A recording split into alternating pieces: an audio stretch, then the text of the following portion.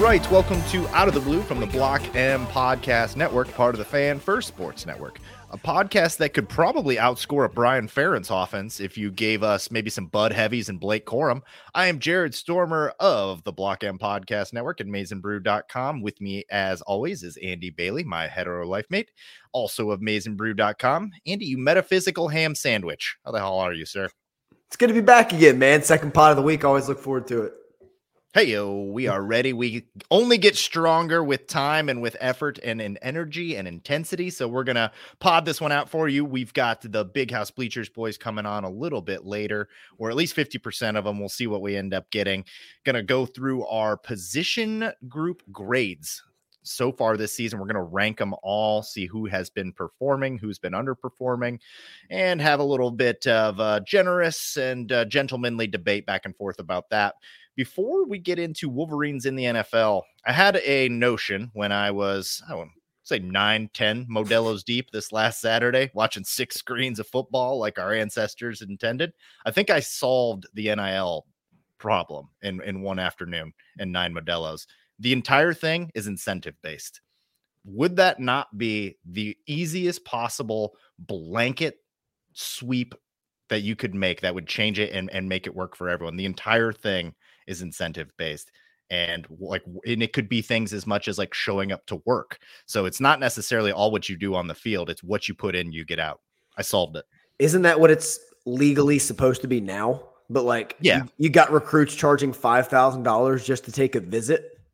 Yeah, that was actually the statistic I heard that made me think like we need to change something about this. Yeah, I think that is how it's designed and that is the intention, but we are so far away from that. So I think I solved it with 9 beers. I like it. I'm for that. Any way to get it to be like what it's supposed to be, like the intention behind it of actually making money off what you're doing or producing there, like incentives or jersey sales or stuff like that. I'm all for it because this pay for play, this pay for visit stuff is ridiculous. Pay for visits is asinine. Like that is wild. We cannot go down that road. So Totally agree with you there. Let's talk on some Wolverines in the NFL. How have you felt about this NFL slate so far? You've been following along, you enjoying it? Where you at? I mean, I've been having a great time because some Michigan players have been having a great time on the field and producing. So I've really enjoyed like sitting back on a Sunday, relaxing. Lions are 2-1. So it's been a nice start to the season. I'm with you entirely there. It really does make a difference to flip it on and see some Michigan players to root for, at least for me. I'm not sure like how all of our listeners are and how they interact with NFL football, but I'm just really not going to care that much about like Falcons, Patriots, outside of, the fact that there's Michigan guys on it and I can tune in and see what's going on with Mike Onwenu and Josh Uche and stuff. So it is nice.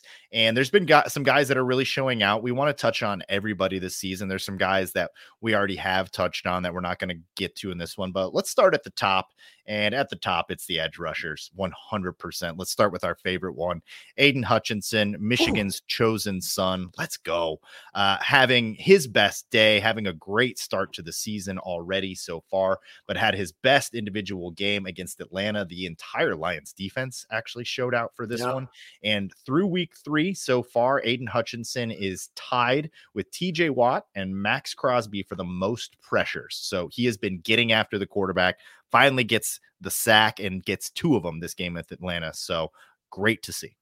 Iced the game late, forced the fumble, and recovered it in the same play. Just tremendous to see it all come to fruition with him. I mean, he's been getting just national praise from all kinds of pundits and all just different coverages. So it's been tremendous to see. And you and I were talking off air, like if you don't watch the games, you don't understand the impact he's making. If you were just box score watching, like every play he has to be accounted for because he's always moving linemen, pushing players around, and just disrupting the game from his position. So it's awesome to see him finally get some sacks to back that up. Yeah, I remember early on in the season, it might have been preseason, I sent you a tweet from a guy that covers the Lions, so he's in the know, and it was that Brian Branch could already be the best defender on this Lions team, and I was like, all right, let's pause there, because like Aiden Hutchinson has not finished getting better. Yeah, like he's better this season than he was last season, so I was like, let's pump the brakes there. I'm excited about Brian Branch as well, and he has a claim for the second best defender on this team, although Alex Anzalone is having a hell of a year too. But I love what Aiden Hutchinson is bringing to this team, just mentality standpoint. And then, like, as you mentioned, play to play, we already knew about the work ethic, but the ability to penetrate, the ability to beat his guys with power, with speed, with finesse now, just it's the total package, and seeing him grow from his time at Michigan and still being on our favorite team, it's just delightful. So we're never not going to take the opportunity to gush about the man. Yeah, we always start with Aiden Hutchinson. We probably should always finish with Aiden Hutchinson too. But like when you're talking about Michigan Wolverines in the NFL without Tom Brady, the conversation starts with Aiden. It sure does. And it continues with the other edge rushers, which is for sure where Michigan has stood out as far as developing guys that fit the NFL. It's been the edge rushers. It's been the defensive linemen. The offensive linemen certainly out there, certainly on a lot of rosters, but not dominating the way that these defensive linemen are, and particularly the edge rushers too. Yep. You would think that maybe it'd be defensive tackles. Granted, those don't pop as much statistically, and they don't have the tracking on them that these edge rushers do. But again, through week 3, the highest pressure percentages at number 1 with 29.5% pressure percentage is Rashawn Gary. At number 2, 25% is Josh Uche. So you've got just 3 Michigan Wolverines pretty much at the top of all the pressure rate statistics, guys that are getting into the backfield at the highest consistency. I don't know. What's your overall takeaway from that? We obviously believe that Michigan is defensive line U already, but overall, what are your thoughts on this? Game wreckers, and not to mention from the rock fight last week that was Cleveland versus Pittsburgh, Mo Hurst got a sack. It was Michigan on Michigan crime by going through Mason Cole. He's been playing well this year, but Mo Hurst got a sack on the year, so that was awesome to see. And if you watch Green Bay games or you watch New England games, you see Uche and you see Gary pop every series. Like, it's just undeniable. I think the Rashawn Gary fumbling by Don Brown is a crime on the par with treason. Like, he should have had him standing up on the edge, really using his athleticism, keeping him out of the stance. Like, you just think about like what Mike McDonald or Jesse Minter would do with like this version of Rashawn Gary, like really just maximizing his full potential. It would have been frightening to see. Yeah, it's basically human trafficking here, which is high, but then what Don Brown was doing with Rashawn Gary right below it, just a tick. Yeah. Yeah, I agree with you, man. Criminally underutilized at Michigan for sure. Josh Uche just kind of got better and better, and was still growing into his frame and still figuring out who he was as a pass rusher when he jumped to the NFL. So this has just been kind of a steady ascent, but I don't think either of us thought it was going to get to this level where Uche Judon is now I was doing this thought exercise, how many duos of pass rushers would you take over Uche Judon? Maybe there's a handful, but that's as solid a 1-2 as you're going to get. Yeah. I mean, if you can get Myles Garrett and the field, you'll probably take that, and you'll probably take TJ Watt in the field and, Micah Parsons in the field, I guess, as far as just overall pass rushers. But the list is not high of just true edge rushers. No, especially when you dive into the advanced stats to really understand their true disruption, play to play, and the impact they're having in the game. So, no, it's awesome. I hate to have to watch the Patriots so much. I thought those days were behind me. But with Josh Uche producing like that and Jabril Peppers being a starting safety there, I'm kind of tuned in every week. And it really is painful to have to watch that Patriots offense. Yeah, that part is not enjoyable. Look, is it our fault that Bill Belichick knows ball and knows ball players and gets a lot of Michigan players there? I can't hate on that part of it, but yeah, tuning in for the Patriots offense is I don't know. I'd probably rather watch paint dry, a little bit more happening, but yeah. Moving on, aside from that, Kwity Paye looking really good for Indianapolis. So I think he'll be on this list of guys that we're going to be talking about here, starting to get to the point now where we're mentioning him week in and week out. So I would think that he's about to become a mainstay, really furthers this case of edge rushers developing and really performing better in the NFL than they did at Michigan, aside from Hutchinson, who had the monster season. But, Gary didn't put up monster numbers. Kwity Paye, not monster numbers necessarily, but really succeeding in the NFL. Yeah, Kwity Paye with 3 tackles and a sack in the win over the Ravens without Anthony Richardson. So that was really just welcome to see for him. He's just very solid. I feel like every week you can almost just pencil in Kwity Paye for a sack at this point. It's how it feel like.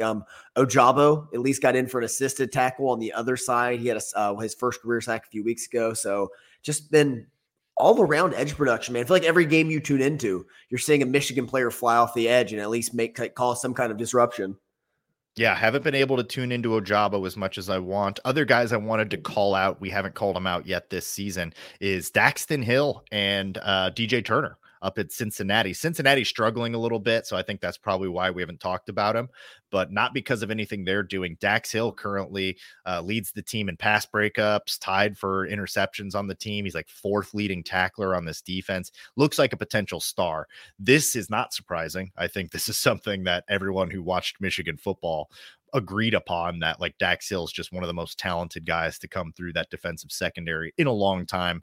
But it's great to see nonetheless. And I like that Cincinnati team, but it just all comes down to if they can keep Joe Burrow healthy. Because if not, that's going to be like a bad, almost unwatchable team. And that would be unfortunate for DJ and Dax, who've got a chance to play like awesome, meaningful playoff minutes this year. If Joe Burrow's healthy, like I want to see Dax Hill in the playoffs. That would be awesome.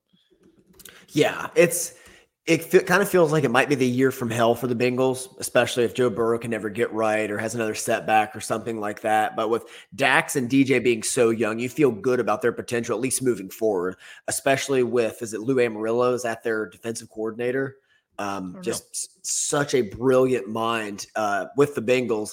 So you feel confident they're going to succeed there and really just fill the void of losing like Jesse Bates and Von Bell in the offseason.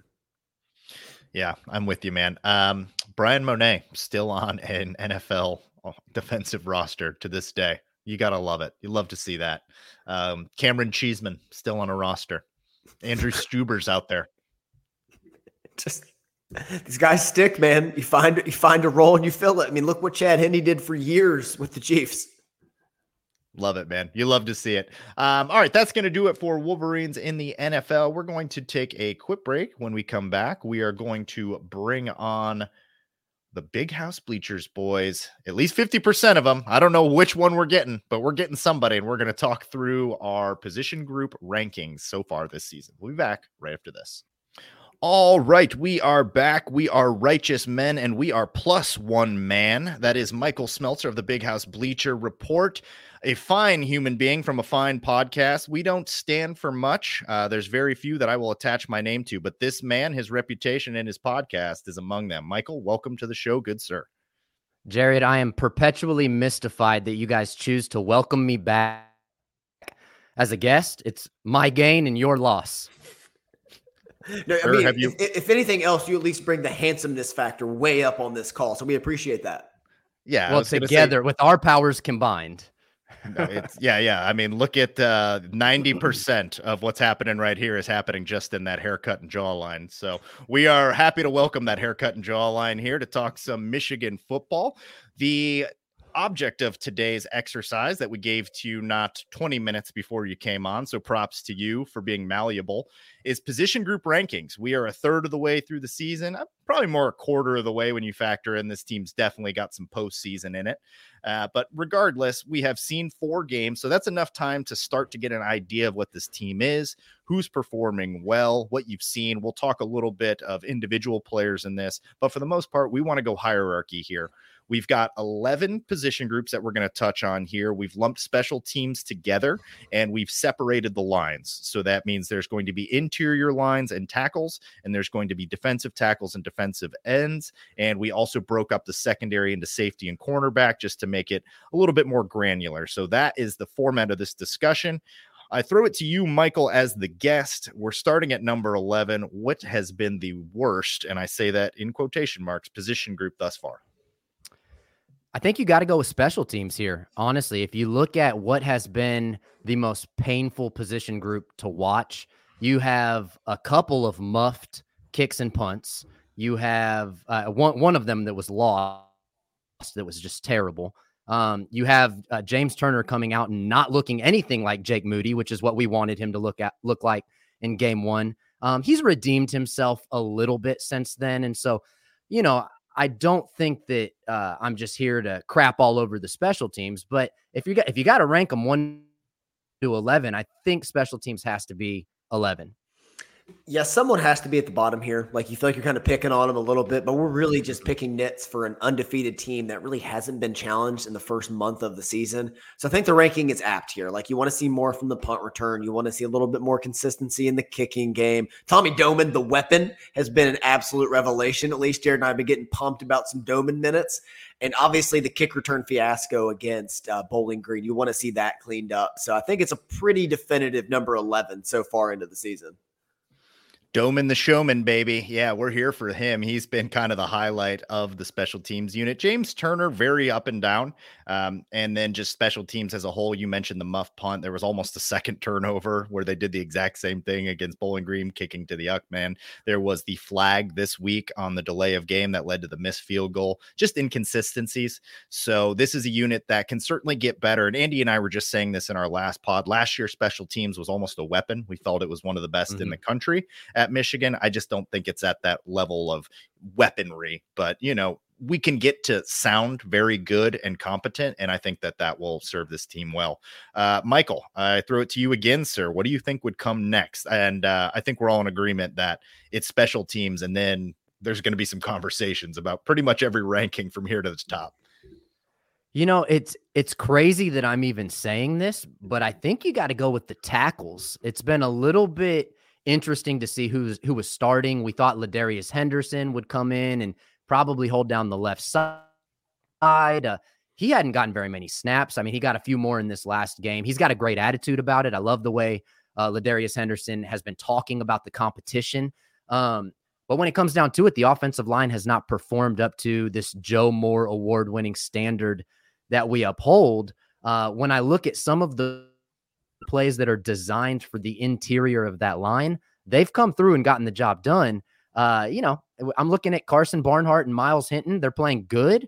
They're just not playing great. And so not great gets you a 10th ranked position group on this Michigan team. I'm not looking forward to ranking the rest of the position groups after this because I have no idea what order it's going to go in. But no, it has to be tackles because the position still isn't even solidified yet. Like, you've been seeing Ladarius Henderson come in and moving Barnhart over to right tackle and moving Miles Hinton to the bench. And Miles Hinton has still started every game with Barnhart at left. So a lot more to sort out. And I think that uncertainty alone garners the 10th spot on this list.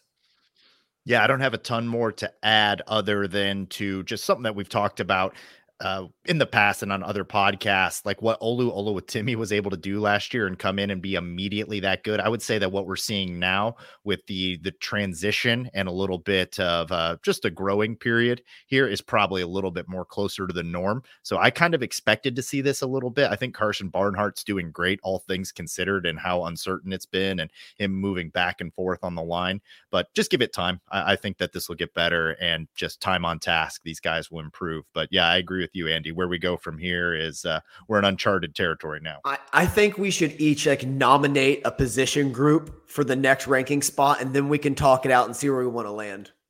Fascinating. Oh, I love that idea. I love that. And let me just add here, trying to rank these position groups is like the opposite of trying to rank the Big Ten West. It's like, it's like, right. So somebody's going to end up at the bottom that's really, really good. It's like when you're ranking the Big Ten West, somebody's got to just end up at the top that's really, really bad. It's a very similar phenomenon we have here. I completely agree.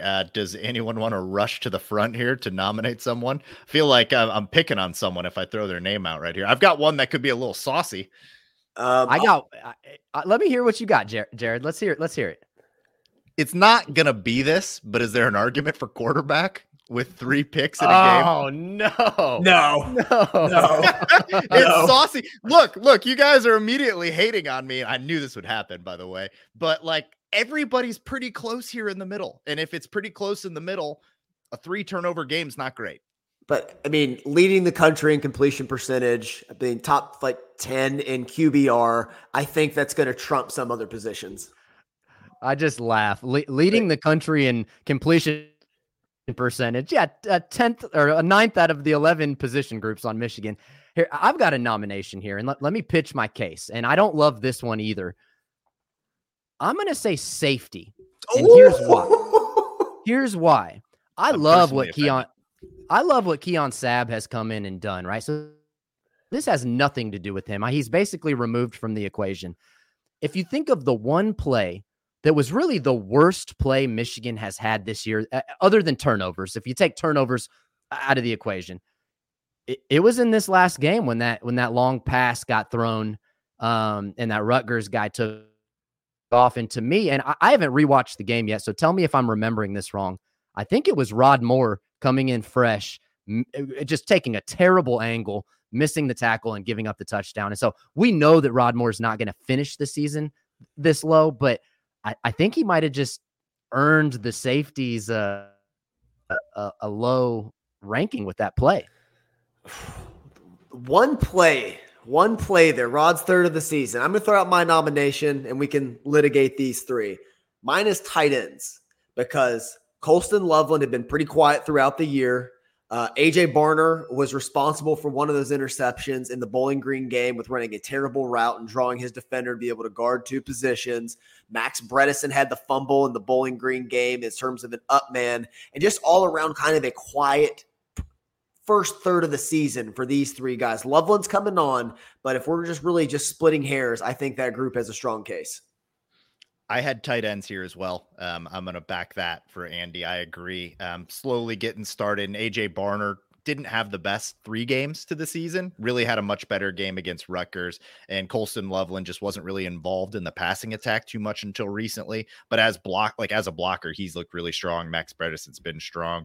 But if we're picking nits and we're down here talking about safeties, we're talking safeties, talking Rod Moore comes in and on his third play, you're willing to say that one play is worse than 3 interceptions when, we haven't had our full contingent of safeties back there.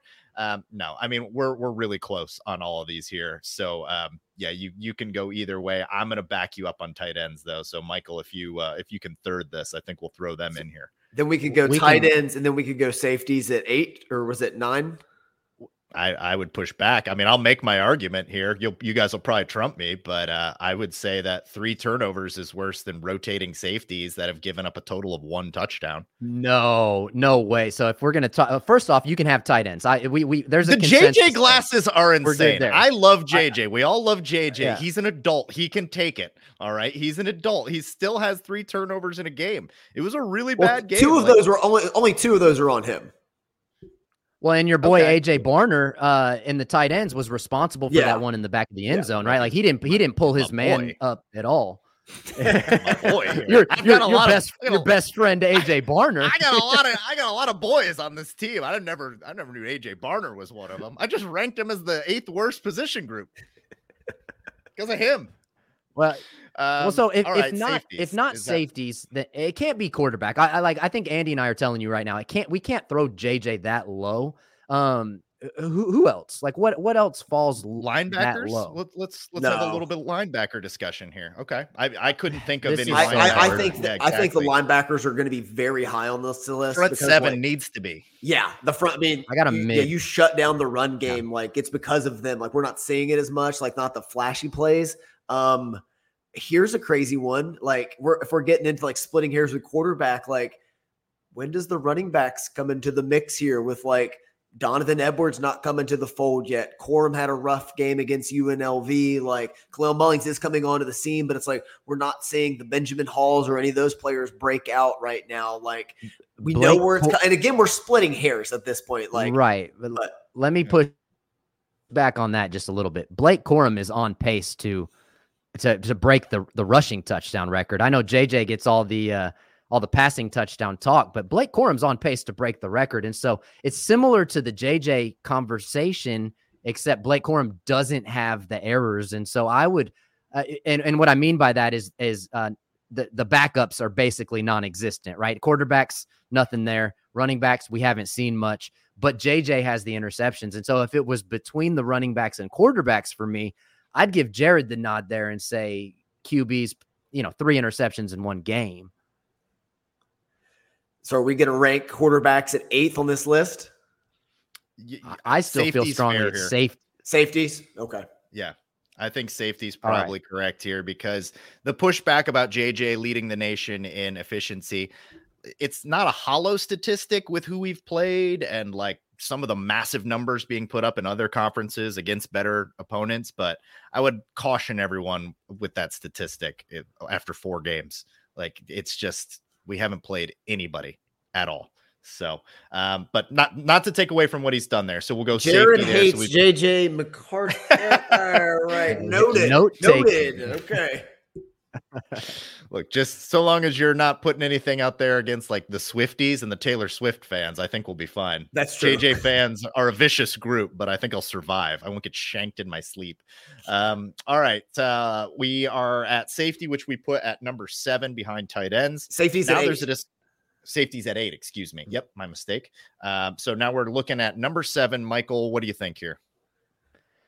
Oh man, I hate that you threw it back to me, because no matter who brings up the next position group, it's going to be a good position group. And this sounds crazy to me, but I think I'm going to go with edge, just because I like what I'm seeing from every other group. I don't know. Maybe I'll let you make the running back argument here, but I think edge, just because they haven't really dominated lesser opponents the way that you would expect them to.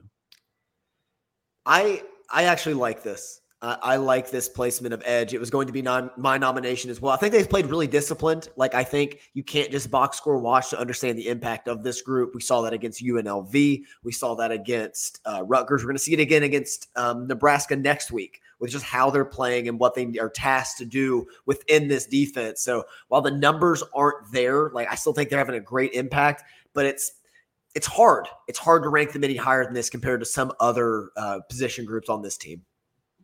Yeah, I was gonna try and make an argument to move them and safety around, but they've, like, the front 7 just in general. And I know we're not, we're trying to split this up, but the front 7 has really controlled the pace of these games. Yeah. And at times that is the defensive ends. There was the Jalen Harrell game where he had the back-to-back sacks. Chris Jenkins, where was he lined up when he had the interception? I think he was still lined up as defensive tackle, but but he's been out on the edge a couple times. Like, this is a really well-rounded group. So yeah, I think this feels right for edge rusher. This is the correct ranking. All right, so that is number 7 then? Yep. Oh, yeah. Yep. All right, so we are moving to number 6 here. And to be fair, like, once we got past like 9, everything is like a highly rated group here. Like, I'm giving all positive grades to every group we're touching on here. Oh, we're gonna have 12 position groups total. So yeah. I was just doing the math there. So we have Me too.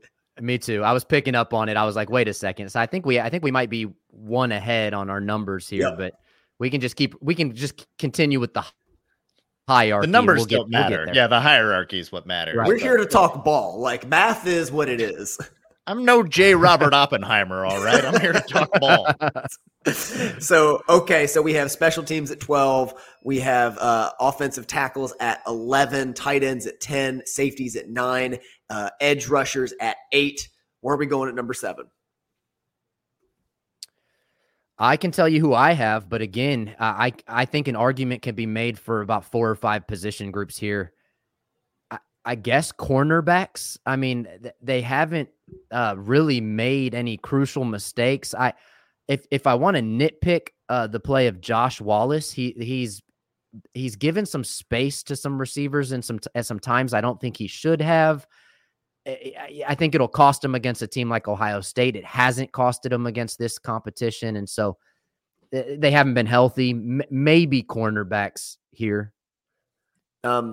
My pushback would be Mikey Sainristil's current stat line of 11 tackles, 2 tackles for loss, a sack, 2 picks, including a touchdown, as we just saw. So that would be my pushback for having this low. You had me at Mikey. Yeah, I was going to say, like, this is one guy really bringing up the entire group, and Josh Wallace getting tested a lot with Will Johnson out, and then Will Johnson comes back, and, like, they're not even going to try to throw at Will Johnson anymore. So Wallace tested again. I think that he's holding up pretty well, truth be told. I've liked what I've seen from Josh Wallace. Almost had that crazy concentration pick that was, turned back on a technicality. I mean, the rules, but a technicality nonetheless. I'm pretty high on the cornerbacks. Again, we have played some of the worst passing offenses in the country, so these stats feel incomplete. I was telling Andy off air, it feels like we've got a Ferrari that's just gathering dust with the secondary going against like the number 128, the number 116, the number 119 pass offense. Like, take it out for a drive. Open it up on a country road. See what it's made of. So where are we going on this one? Are we going to talk running backs, quarterback again? Are we going to go through that? I would nominate quarterback here because, I mean, look, wide receiver, you got Roman Wilson on pace for just an incredible year. So, I mean, the question would be, does Roman's great performance take the whole group up a notch? Does JJ's one bad day take him down a notch? That's kind of the discussion we're having here. Or do we want to insert running backs here because of the entire room and Blake getting off to a little bit slower of a start? Yeah, he didn't have 243 yards in week 4 this time. Right. Oh well. Yeah, I did have quarterback higher than running back here, but I think, Jared, you might have won me over just really putting a microscope on the 3 interceptions, right? Like that's a stain that I don't think the running back position has. I mean, of course, we haven't seen much behind Blake Corum, but we haven't needed to. Donovan Edwards is really the only person you can say anything negative about, and he's been pretty electric in the passing game, actually. So it's not like he's been playing bad. He just hasn't gotten anything going between the tackles.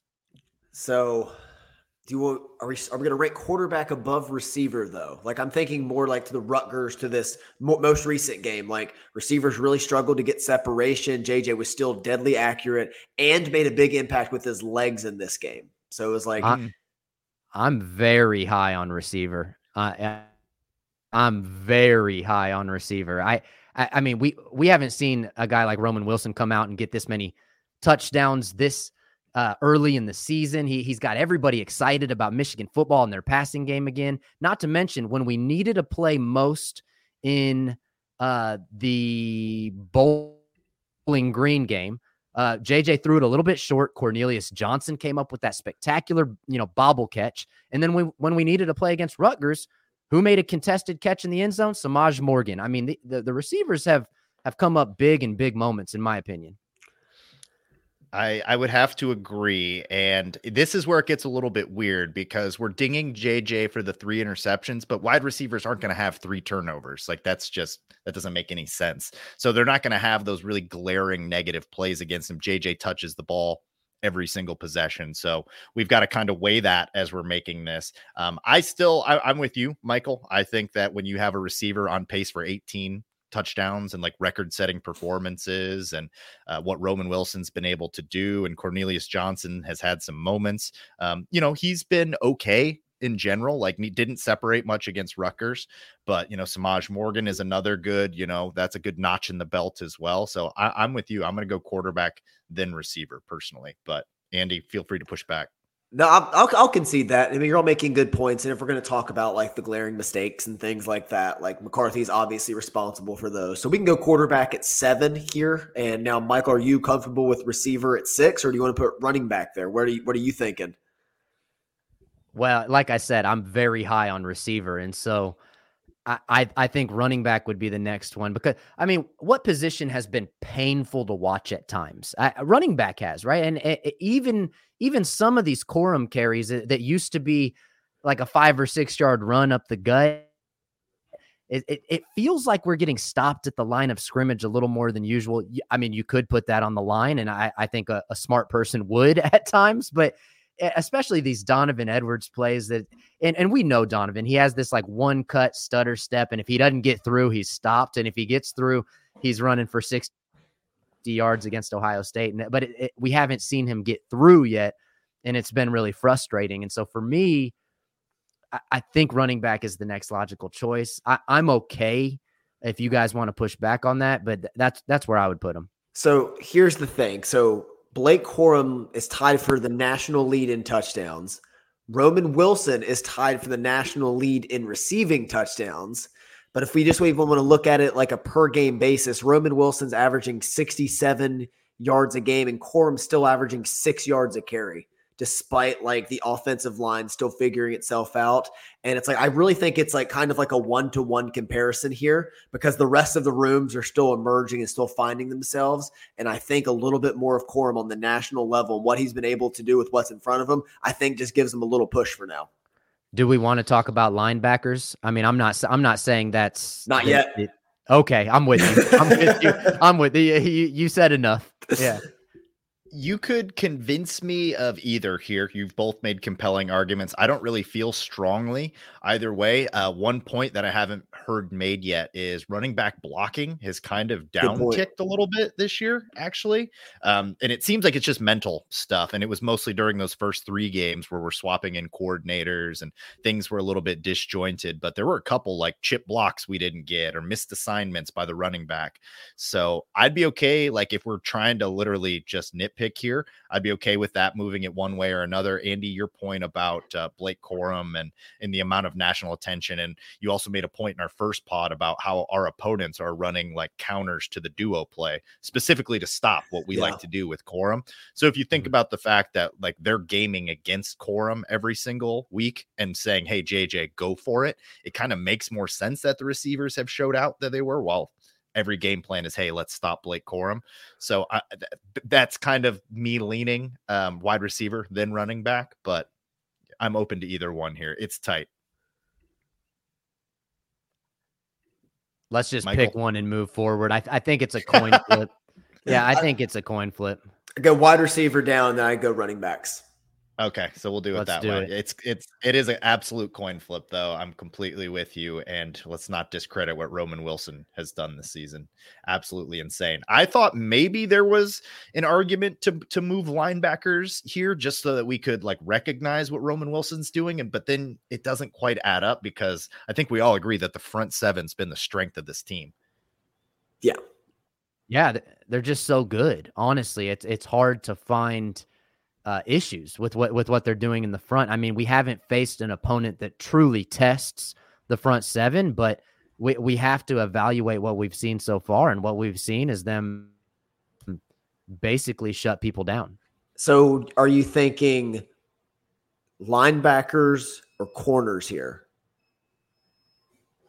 I would say corners. Oh man, but the Mikey, that's the thing. Oh my gosh.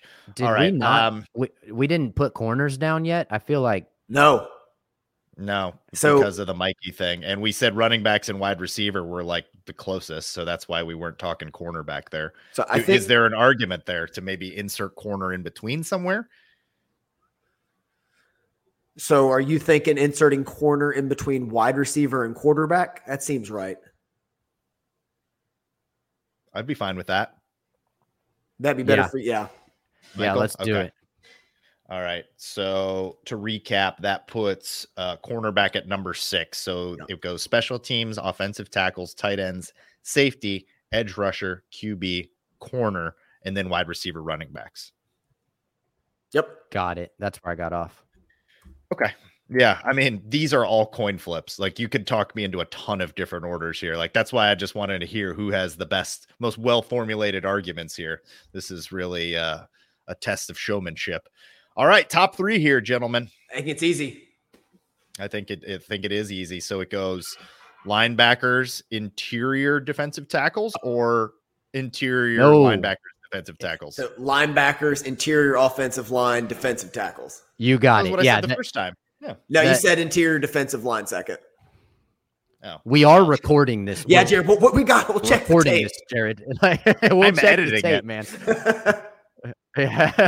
I do think that, and Andy, I agree with you here, and I think the interior defensive line has to be the number 1 position. They're the star of the show. The emergence of Kenneth Grant has been just a revelation on this team. We knew what Mason Graham was, and he's exactly what we thought he was. We knew what we thought Chris Jenkins would step into. He's proven that. Kenneth Grant's a monster. And then you start throwing some, the Cam Goods of the world in there, and it's like the interior is just so sexy. It's just so sexy right now. I couldn't sum it up any better. I think one of the biggest testaments to this case is the fact that Mason Graham was out this week against our toughest opponent by far, a physical running team, and you didn't even notice the difference. Like Rayshon Benny and Cam Good, everybody stepped up, even players like Eno Etta, Cameron Brandt. Like the interior of this line has just been an impenetrable wall for the first month of the season, and I don't think it could be any other unit.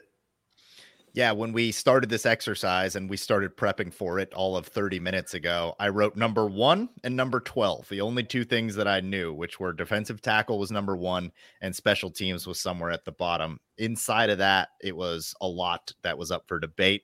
Defensive tackles, I'm just going to echo what you both said. You eloquated it perfectly.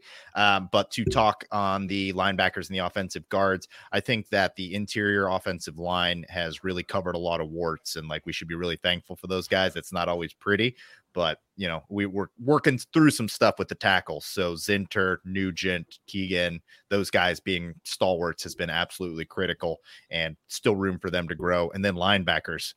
We big supporters of both Michael Barrett and Junior Colson on this podcast and in our daily lives. So and Houseman, delightful to see. And Houseman, big Houseman guy. He's invited over for Thanksgiving dinner. Should he want to accept that invitation? Junior Colson. Open invite. It's an open invite. Junior Colson frightens me. I don't know that I would invite him because I'm pretty sure he would spear tackle my uncle and kill him. But wouldn't be fine. Really. We can't sleep on the Houseman homecoming game this weekend against Nebraska either. Oh, yeah, wow. Absolutely. I have not thought about that yet. That's going to be intense. And let me just mention before we wrap this segment up here, it's interesting if you think about it compared to preseason expectations. You have a clear winner and a clear loser. The clear winner is the receiver position, right? I think we would have probably ranked that maybe near the very bottom preseason. And the clear loser is special teams. I think we would have ranked that near the top. And if you compare it, I mean, it's dead last. And so you could say tight end. Tackle as well. Tackle. Yeah. Tackle. Yeah. Because I look at the receiver's a winner, though. Yeah. Receiver's definitely a winner and outperforming expectations. But you looked at the tackles we came in with. I think we thought we'd be a little bit further along because it would be like worst case scenario. Trente Jones steps in and we're good. He got 2 snaps last week, and so I still don't know what's going on with the tackles. Wasn't he wearing like number 93 too in this game? Yeah, I don't know. So I'm on the side of so over there just eating a loaf of bread, crying. I don't know what he was doing for most of the game. One playing. Oh man, that's gonna do. Oh wait, let's get your prediction. We're gonna give ours later in the end of this pod. I want to hear your Nebraska predictions. It almost feels like I haven't given this much thought as far as like score prediction, but it almost feels like for a Michigan game at this point, you have to predict like 31-6 or 31-7. We said the same thing. It's like until they show us literally anything different, I just assume Michigan's going to be in the mid-30s and they're going to hold their opponent to single digits. Let me give Nebraska 9 points, and then very sweet of you. I'm going to go just a smooth 35. Just, you know what? No, let's give Turner a field goal. I'm going to go 38-9, a nice dominant performance in Lincoln. Smooth. I like it. Absolutely. You'll get our predictions later in this one. That is going to do it, sir. We're going to slide over on your podcast here at some point, but tell the people where they can find you. You can find me on Twitter or X, whatever you want to call it nowadays, at Wolverine Cron. Go ahead and check out my website. That's wolverinechronicle.com. Also a YouTube channel out there you can check out. But me and my buddy, Matt Hartwell, do a podcast called the Big House Bleachers Podcast. It is great pod. All of your listeners should listen to it after they're done listening to this podcast and buying things from your amazing sponsors and all that good stuff. Then head on over to the Big House Bleachers Podcast. Matt is not feeling well. He was supposed to be here tonight. He's sick. So get well soon, Matt. We're thinking about you. But the Big House Bleachers Podcast is another place that people can find me. Absolutely, sir. Yeah, we like to liken our podcast to doing some ayahuasca and maybe huffing some gas, and yours is like the nice calm down cigarette afterwards. So I think pretty traditional, pretty standard, really flow for your podcast. And make sure you go check these guys out. Michael, thank you for coming on, sir. We appreciate it. Yes, sir. Thanks for having me.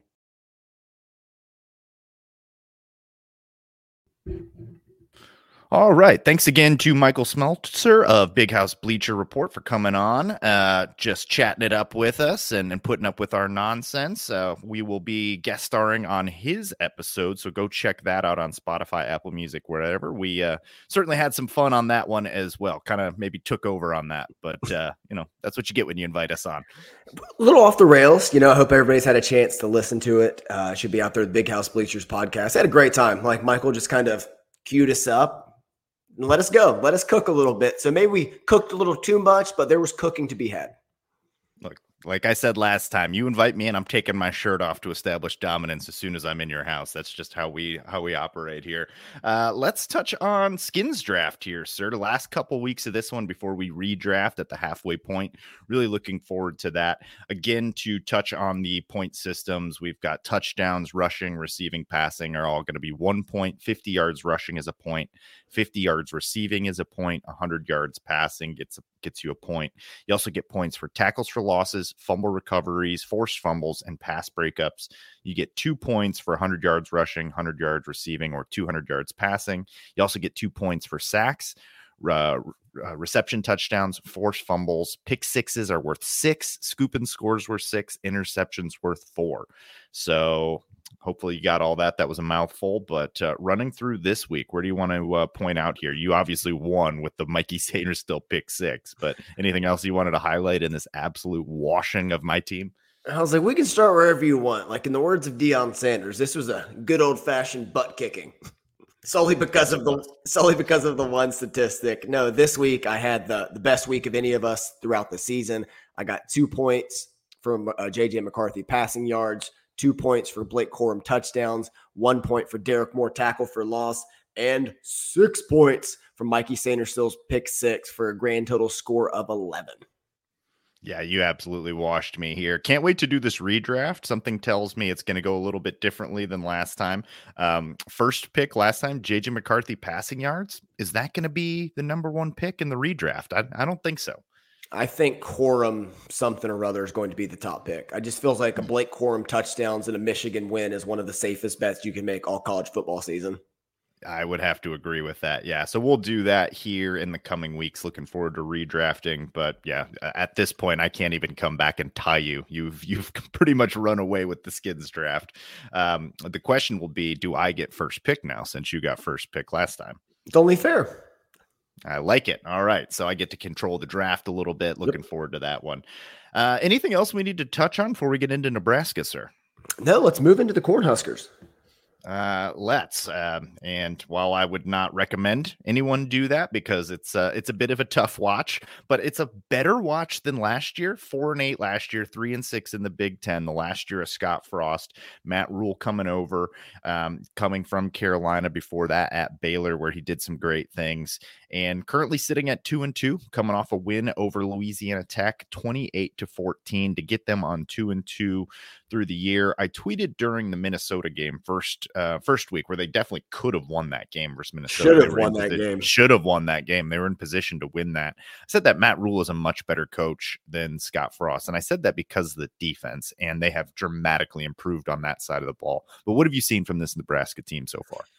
I've just seen the team in the middle of a rebuild. Like you're not going to just come in here and make this team immediately good. Like there's going to take some time. Matt Rule has proven at the college level that he can turn around teams. He did it with Temple. His first year there was 2-10. His last year there was 10-3. He did it with Baylor coming off the Art Briles big scandal there. First year there 1-11. 2 years later, 11-3. So it's going to take time. Team searching for an identity, getting his players in place. Right now, it's just a lot of stopgap transfers.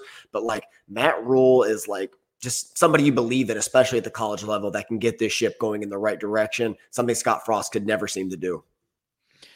Yeah, and I mean, already to 2 wins. He's halfway to last year's win total. Yeah. The schedule does not really let up. And like you said, still looking for an identity, still trying to figure out who their quarterback is. They started with Jeff Sims, who you and I were really, really ragging on early on in the season, comes out and goes 11 for 19 with 1 touchdown, 3 interceptions against Minnesota. And it didn't really get much better from there, causing them to make a switch at the quarterback position where now they're starting Heinrich Harburg, who I don't really know much about, but somebody better tell me where his grandparents were from like 1936 to 1945. I'd be curious.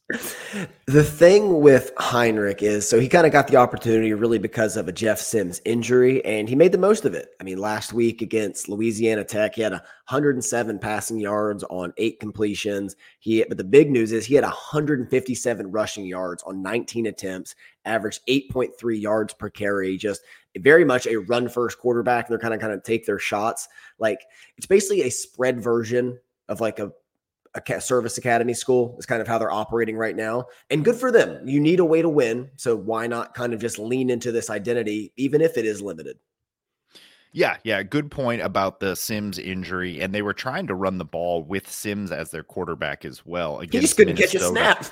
He just couldn't handle it. But he had 91 yards rushing on 19 carries against Minnesota. You pointed out the service academy. It's a good thing they're running that type of offense because they're currently number 126 in passing offense. The only teams that are passing it less are the service academies and Louisiana. So it's not a pass heavy offense, which is why when I see a lot of people saying this could be a trap game for Michigan, I'm wondering where you're getting that and why you're seeing that. A team that cannot move the ball at all through the air and is going to be relying on running against our front seven. That doesn't say trap game to me, but I don't know. I'd love to get your take on that. No, one-dimensional teams just are not going to be threats to Michigan. Like, let's just call it what it is. People are looking at box scores, looking at national rankings and being like, well, this could cause issues. It's like, it could cause a slow start, but it's not going to cause anything resembling an issue. Like, schools that could give like Michigan problems are teams like Rutgers that like have at least a competent passing attack, a good run heavy first scheme, a good head coach. Stuff like that is going to give them issues or could present a challenge. But like teams this one dimensional, there's absolutely no way. I mean, Michigan's going to load up in the box. The defensive line is just too dominant for this offense to really give them much of a scare. I'm with you. Yeah, I would look at a team like Maryland and I would say, okay, can they get 2 to 3 scores with their offense and then maybe do something with defense to get up 28 points? Because it's going to take at least 24. You're not beating Michigan with 21 points very often. You know, that's not going to happen. So you need to be able to put up points. You need to be able to move the ball on offense and play something that resembles competent defense. And while Nebraska's defense is improving, and I think eventually this will be a stout defensive team. I mean, give this 2-3 years, it's just not there yet. I do believe in Matt Rule's ability to get things turned around. If you remember that Baylor team, they were like the only team in the Big 12 at the time that was playing defense, and they were playing an extremely high level.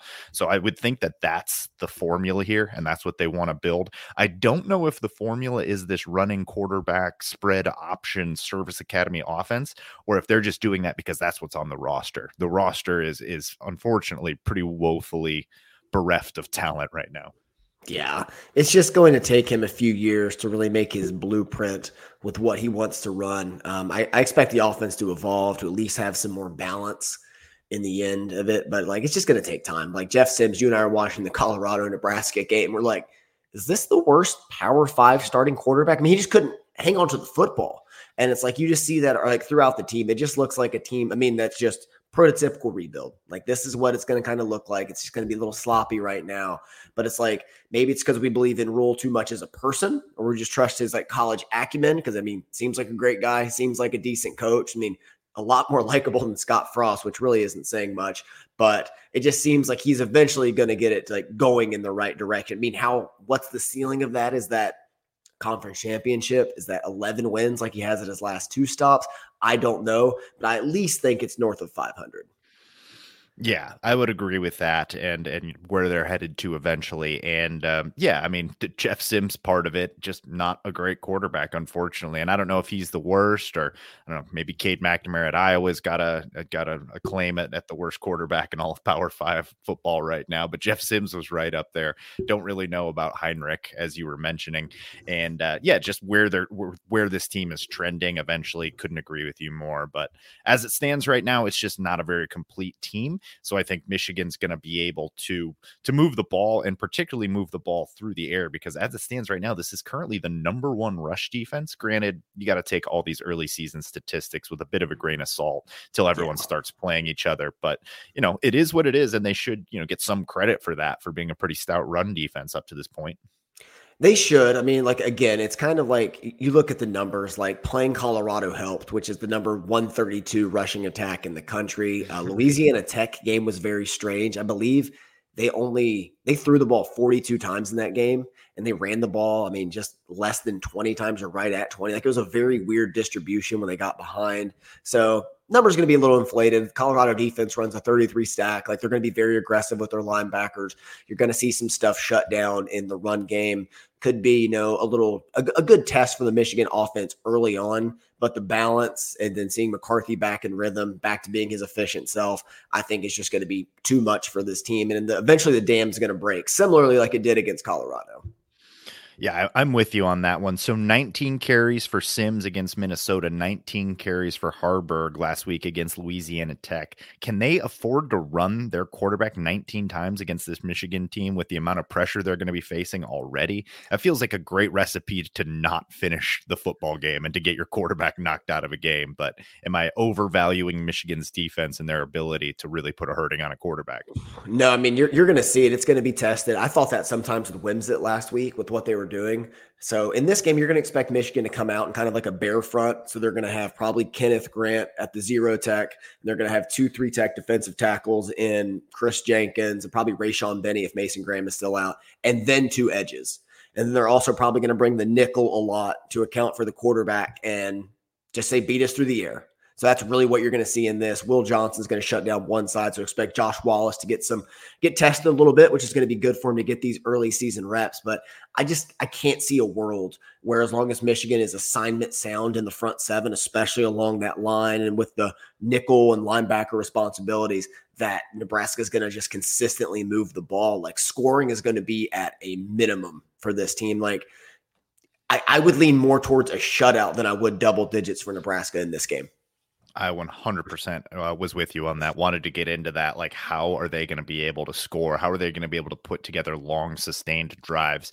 We were waxing poetic about the Rutgers game and how we were able to keep the ball away from them. I think it's going to be very similar against Nebraska.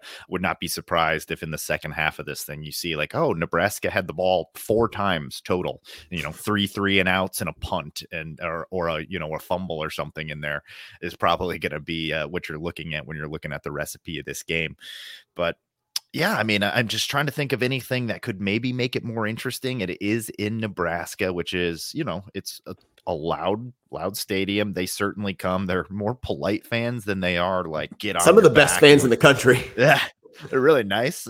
So it's more like, polite ribbing, rather it is like they're going to get on your back and ride you for the whole night.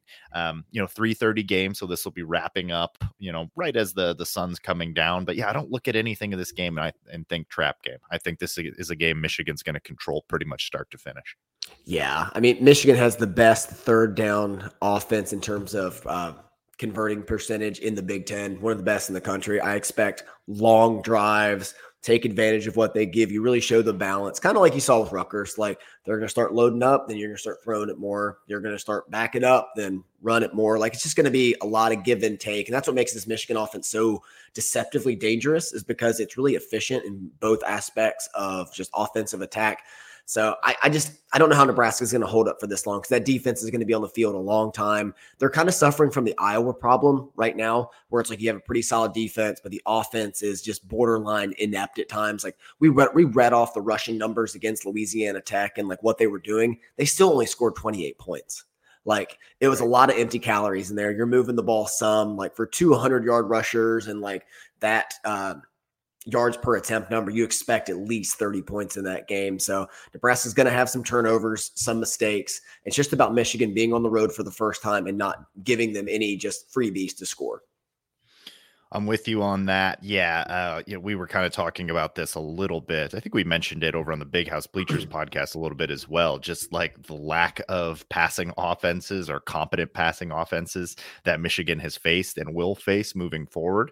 The Big Ten is just, and this is kind of how it always is in the Big Ten, but especially so this year, just devoid of elite quarterbacks, elite passing attacks, and Nebraska falls squarely into that category. So totally agree. There's not really anything more I can take from this. So let's get some predictions and some players of the game, sir. Do you want to start us out? Yeah, I'll start us out. I think player of the game, I think it's going to be JJ McCarthy. I think it's going to be him, but to diversify it a little bit, I'm going to say Tyler Morris. I say he finally gets in the end zone, replicates Samaj Morgan to stay just, 1-for-1 in the touchdowns with them, keeps the race for the third wide receiver just neck and neck. They were so close in the Bowling Green game. McCarthy was just off in that one. Otherwise, Morris would already have one. So I think Tyler Morris could be the player of the game offensively, more of a breakout player than anything. Defensively, I'm going to say it's going to be somebody in the front seven, maybe a big Junior Colson game, really shutting down the run, holding the responsibilities in this gap, playing gap sound, being very just like into the rush lanes, shutting everything down and making this offense just anemic throughout the game. Final score, I think Michigan's going to cruise. I think it's going to be the first time all season they covered the spread. As of right now, only 2 teams are undefeated straight up and winless against the spread, and it's Michigan and it's Georgia. So not bad company to keep, but they break the streak this week. They cover the spread. I believe it's sitting out around like 17 or 18 right now. Michigan cruises 42-3. Teams with high expectations and nothing to prove. This stands to reason. Yes. I love it. I love where you went with your players of the game there. We see this game very similarly, so not too surprising. I kind of see things the same way. Going to be a big JJ game. I went with JJ last week, and it was probably more the Corum game on offense, but I think that this one really lends itself to JJ doing some stuff through the air. We saw the Colston-Loveland connection really start to get going last week. I think that'll continue. Loveland is going to get into the end zone for his first touchdown. But also for the sake of keeping things interesting, let's go with the tackles. Tackles have been not much maligned, but there's been some criticism handed over their way and waiting to see them really start to click. So I think this will be a great game by the tackles. So Ladarius Henderson, Chris Barnhart, or Carson Barnhart, excuse me, going to have a big, don't know who Chris Barnhart is. Sounds like a hell of a guy. But they're going to have a big game. So let me go with the tackles. And then on defense, again, see it very similarly. You stole the Colson one from me. So how about the Ernest Hausman comeback game returning to Nebraska? That'll be fun to watch. Excited to see him out there as well. He'll probably get a lot of run in this game. Totally agree with you as well that I think this is going to be the biggest victory yet for Michigan. See it very similarly. You went 42-3, didn't you? Mm-hmm. Yeah. So I will go kind of close to that. I will go 35-3. And, basically just echoing what you said and what we were saying this entire time, that Nebraska is going to really struggle to move the ball. And I see him maybe getting into the red zone a couple times, but this Michigan red zone defense is elite. So once you get down there, the field gets so small. And if you can't throw the ball and you're one-dimensional, it's just going to be hard to get into the end zone. Yeah. And updated injury report coming into this week. Expect Mason Graham to be out at least this game, should return against Minnesota. Darius Clemens is healthy. Harbaugh compared him to Nico Collins, which Jared adjusted the britches accordingly in practice. So we could see some Clemens getting back on the field. Amarian Walker's getting healthy as well. So I don't know if we'll see him intermix, get some reps late in this game to really just get his feet underneath him, because probably going to need him next year in the back end. But and Miles Hinton playing through an injury. So could be some of the issues with his mobility and pass pro. We'll see how that affects his playing time against Nebraska. But I love your call on the tackles. I just think the offensive line is going to just continue to improve. At least that's what we want to see. And before possibly a hostile environment with a night game at Minnesota in 2 weeks, you'd like to see him kind of get rolling this week. I completely agree with that. Yeah, the Minnesota one, that'll be a little bit more of an interesting challenge to break down. But again, a lot of the same discussion points. So excited to get to that one. Just lost to Northwestern. Just lost to Northwestern, so I don't know how excited we can get about that, but it's going to be a good matchup against Nebraska. Excited to watch our offense against that defense, and excited to go on the road for the first time, see how the team deals with some adversity. Though this is a road-tested, battle-tested team, so I'm not too concerned. Yeah, I'm hoping for a nice, what is it, Thunderstruck? I know it's an AC/DC song. Yeah. After the third quarter, they vibe out to it. And like, I saw a thing going around, like showing it from 2021, last time Michigan was there, and they're all like going crazy to it. Braden McGregor with an excellent air guitar, perfect form. And that was coming after giving up a 22-point quarter and trailing at Nebraska with like your season in the Big Ten on the line. And they're just having a great time. And that's when we knew the culture had changed. So I'd love to see it, even if Michigan's up by 22 or whatever at that time, to have the same kind of energy entering the fourth quarter. Love it. Can't wait to watch that part of it. Yeah. Much like the Nebraska program, AC/DC probably peaked in the late 80s. So they've got that in common. But, shout out to Nebraska. Looking forward to this one. That game will be on 3:30 this weekend. That is going to do it for us, unless you got anything else, sir. No, sir. That's it for me. All right. Shout out to my dad, Ron Stormer, a loyal listener of the pod. He's listening. So thanks for always tuning in, Dad. Gotta appreciate you there. And that's going to do it for us. Make sure that you like, share, subscribe wherever you get your podcasts, or that's Spotify, Apple Music, or wherever. Leave us a 5-star review if you haven't already. We would certainly appreciate that. Follow us on Twitter at Maize and Brew. You can follow Andy and myself. I'm at JStorm303. He's at UMAndrewB. I'm Jared. That's Andy. This is Out of the Blue. We'd like to remind you that wherever you go, go blue.